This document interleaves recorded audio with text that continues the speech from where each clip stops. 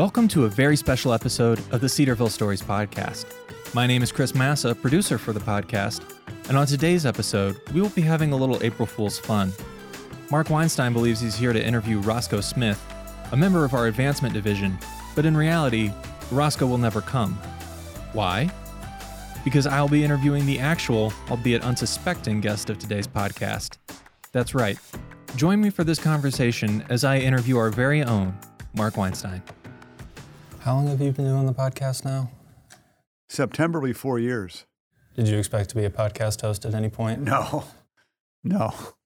You've done like radio stuff before, right? A little bit, yeah. Yeah. So did that help with? What helped with, one, I think I sound awful. I think I have a terrible sounding voice, but my journalism background is what helped me. I did mostly print journalism, but I did do a little, in college, a little radio. I wonder if I should call Roscoe. Call Roscoe Smith Mobile. I wonder if he's sitting in my office. The invite has here. I know.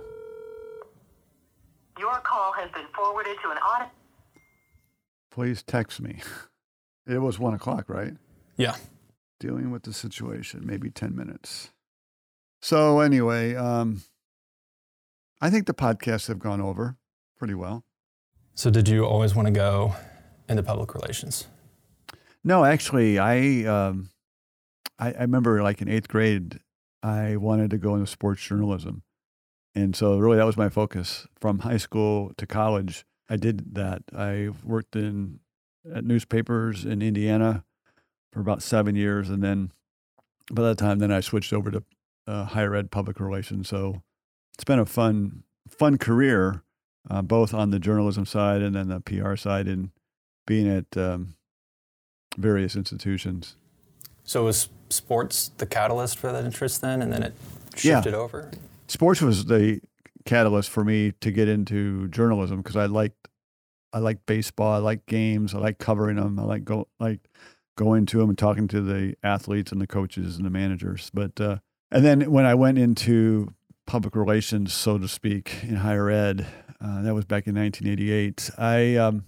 It was really a dual role. It was sports information director and public relations director. So I did both. And I did that for about 6 years, dual, and then I made this full switch to PR full-time. So where did your interest in sports first develop? Probably as a really young boy. I was born and raised mostly in the state of Michigan. And I vividly remember Saturday afternoons. TV was not a big deal back then. That was back in the early 60s. For me, TV wasn't that big of a deal. But I remember my dad having his radio on, whether it was in the garage and as we're working outside. In the fall, he would have the University of Michigan football games on. And Michigan had the greatest college radio announcer in the history of college sports. And his name was Bob Ufer. And so just the way he called the game got me really interested in football and the University of Michigan. So I'm a lifelong Michigan fan. It doesn't matter what team is playing. If I see on TV now, if I see the colors maize and blue, I'll watch for at least for a little bit, whether that's gymnastics, tennis, hockey, obviously football and basketball, baseball. So that's where my interest in Michigan athletics really developed, and then my interest in sports. And then as a kid, I have 2 older brothers, and we would always be out during the summer or whatever sports season it was. We would be playing that sport, baseball, basketball. That's where it developed. And then we moved to Northern Ohio when I was 10. And actually my interest in Michigan continued. There have been some of the best football players in University of Michigan history came from the high school where I graduated. Rob Lytle was an All-American, played for the Denver Broncos. Probably the most famous is Charles Woodson, Hall of Famer, NFL Hall of Famer, Heisman Trophy winner. So it's fun living in Ohio right now because the last 2 years, Michigan has easily defeated Ohio State in football, and I hope and I think the trend will continue. Was that, I mean, did you ever think at any point, I'm not doing sports journalism anymore, or was it just kind of a natural? Well, I realized I wasn't going to do sports journalism once I made that change, and it was a little bit difficult. But then I realized that I can still enjoy watching sports, just not having to go to games on weekends and in evenings. It's a better quality of life at home than it would be if I was a sports information director, because the hours are not very good in that position. So it was a good decision. It took me a while to adjust to, but I'm thankful the Lord led me that way. Speaking of sports, Yeah. so you've got a project to visit every baseball stadium in America. Every Major League Baseball stadium. And how far along is that? Well, if they'd stopped building stadiums, I'd be done. Because probably 2 or 3 years ago, I did complete all the stadiums, but then they were building a new one in New York. They were building a new one in Minneapolis. They built a new one in Texas, which I'd already been to, the old ones. I now have 3 new ones I have to go to, but I'm basically done. And as a part of that desire, and I'm thankful my wife has enjoyed going with me on those warm games, because a baseball game outside in the warmth is better than a cold stadium. But I want to write a book about my journey with going to Major League Baseball games. So I've started it, but it's a slow process. What's the title? I don't have a title yet, but I probably reach out to Micah Cooper, because I have another book that I want to work on about my career in public relations in higher ed. I have some good stories from all the schools I've worked at, and Micah's helped me with a title on that one. So What's the favorite stadium? Sure. And then 2, if it's not a spoiler for the book, just one of your favorite stories that you've gotten to work on during your time at Cedarville. Okay, so the favorite stadium is easy, and I did rank them as I was going through it, and for many reasons, PNC Park in Pittsburgh is my favorite. It was built while I was living in Pittsburgh. For one, it's a beautiful ballpark, faces the city skyline, and you get a nice view there. And the Gateway Clipper floats up and down the Allegheny River during games. So it's just a nice stadium. The seats are aligned really, really well toward the field.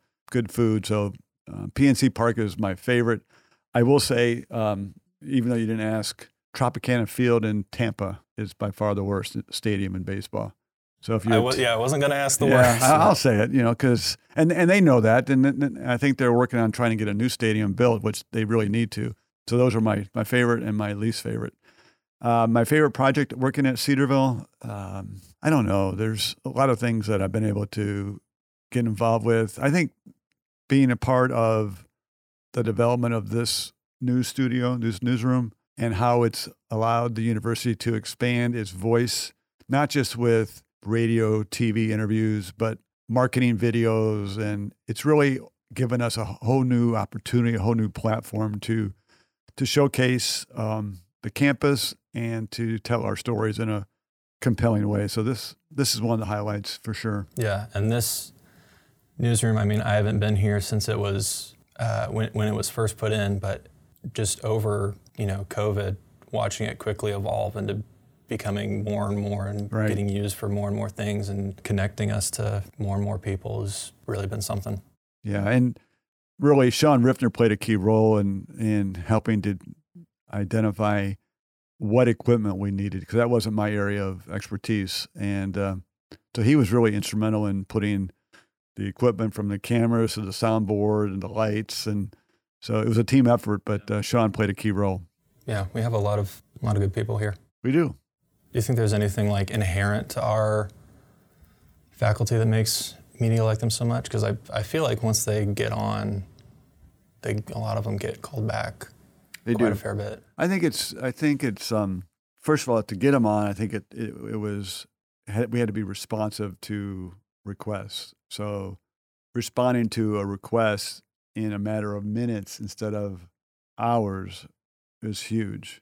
And then once they got on, they're so knowledgeable. They don't let their opinion known. They pretty much hit it down the middle. So they don't sway one side or another side, and the media like that as well. So those are the two things that have really set us apart. And then this room's helped a lot too. As much as, this room's helped us, not necessarily to gain other media, but to give us a better look and to save us travel.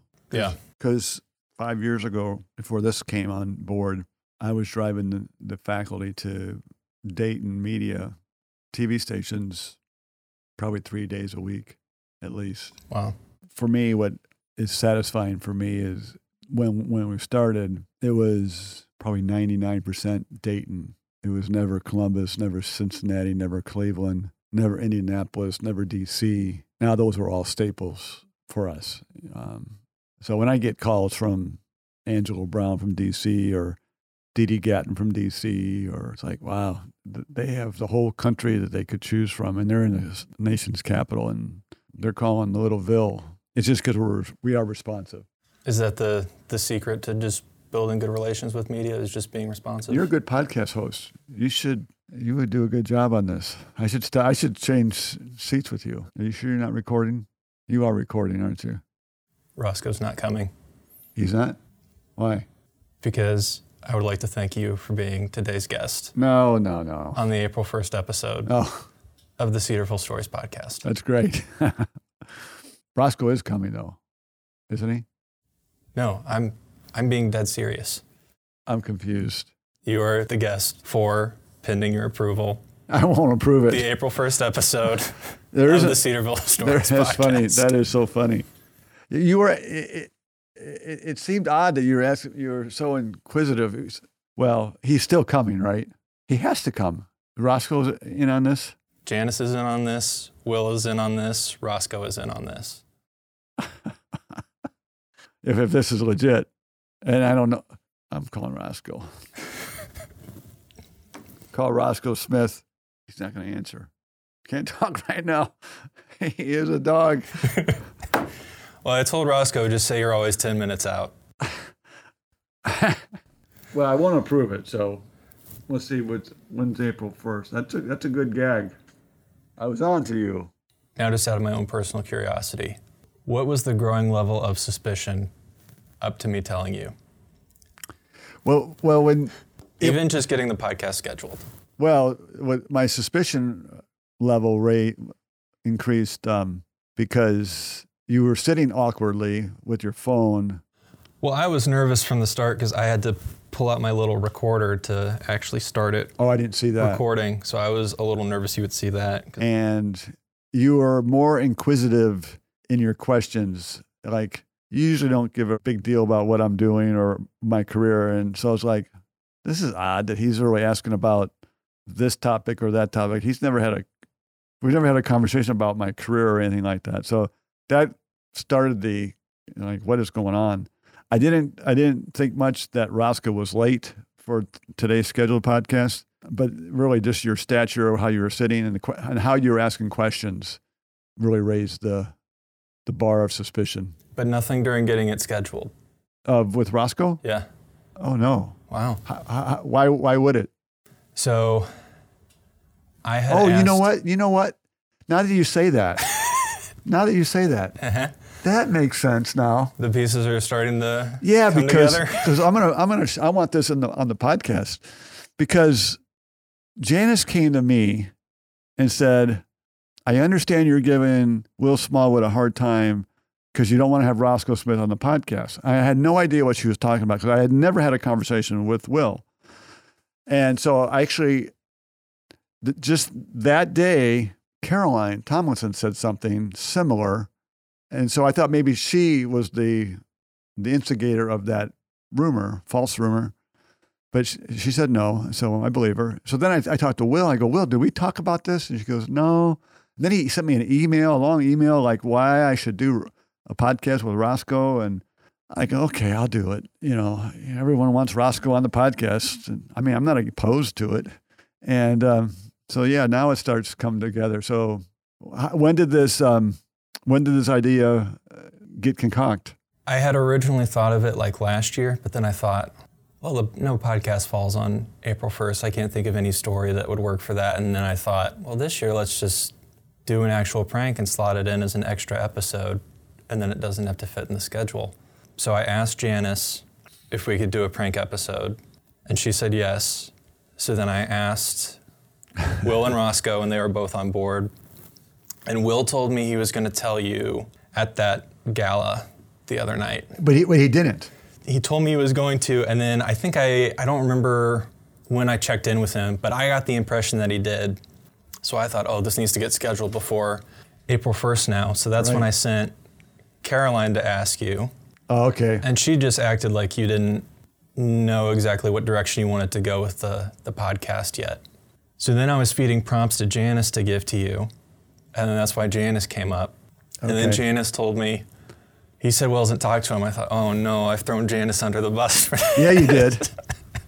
So now that I've spoiled the gag, is it something we have to do, or we don't? No, we don't have to do it. I mean, this can still be the podcast. Go ahead.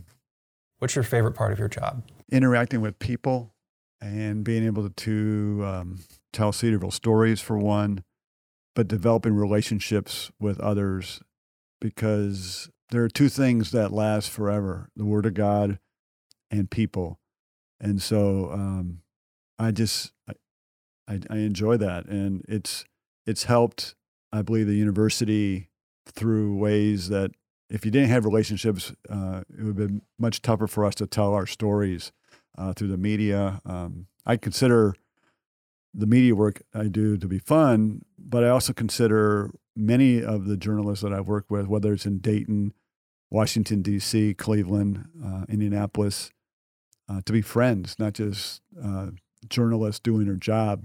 We interact on a personal level at a lot of times. So just a few weeks ago, I took Abigail Riss to the NBC affiliate in Dayton for a story because it was the 1-year anniversary of the war in Ukraine.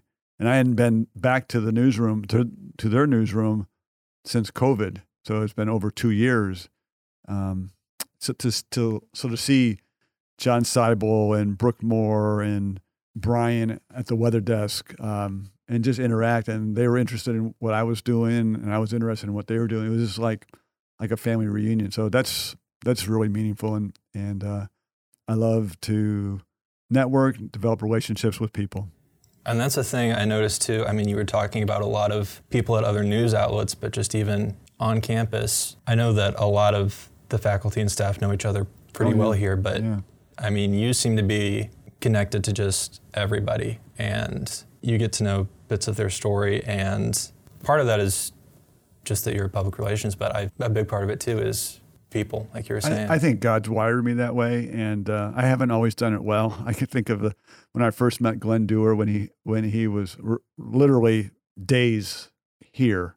I won't tell you the story because it's embarrassing for me, but Glenn would probably tell you the story. Glenn's a wonderful guy, and I remember with the media work and trying to schedule interviews, there was one summer he and his family were on vacation down south. Don't know exactly where they were, but it was a multiple-hour drive back home, and during that period of time, and Glenn had 3 very young kids at the time, scheduling interviews for him, and he actually doing them while he's driving his car. And his son knew that I kept calling repeatedly, so I was Mr. Mark, and so he knew me on a first name basis. So there's always fun stories like that. Lastly, we'll wrap up with this. If money, training, and opportunity were not barriers, what do you think you would do from here on out as a living? I'd be a professional baseball player. I like the sport, and I did play a lot growing up, but I didn't. And that didn't continue because I really didn't have the skills at that level to make it. Going forward is just doing what I'm doing now and develop relationships with people, telling stories and sharing things that will help people in their faith journey as well as help me in my faith journey. Well, Mark, thanks for being a good sport today, and thanks for being my guest on the Cedarville Stories Podcast. Thank you for listening to the Cedarville Stories Podcast, brought to you by Cedarville University. If you were encouraged by today's episode, share it with a friend. Please rate and review this podcast on your favorite podcast provider. And connect with us at Cedarville on Twitter, Instagram, and Facebook. And be sure to come back next week when we'll hear another inspiring Cedarville story for God's glory.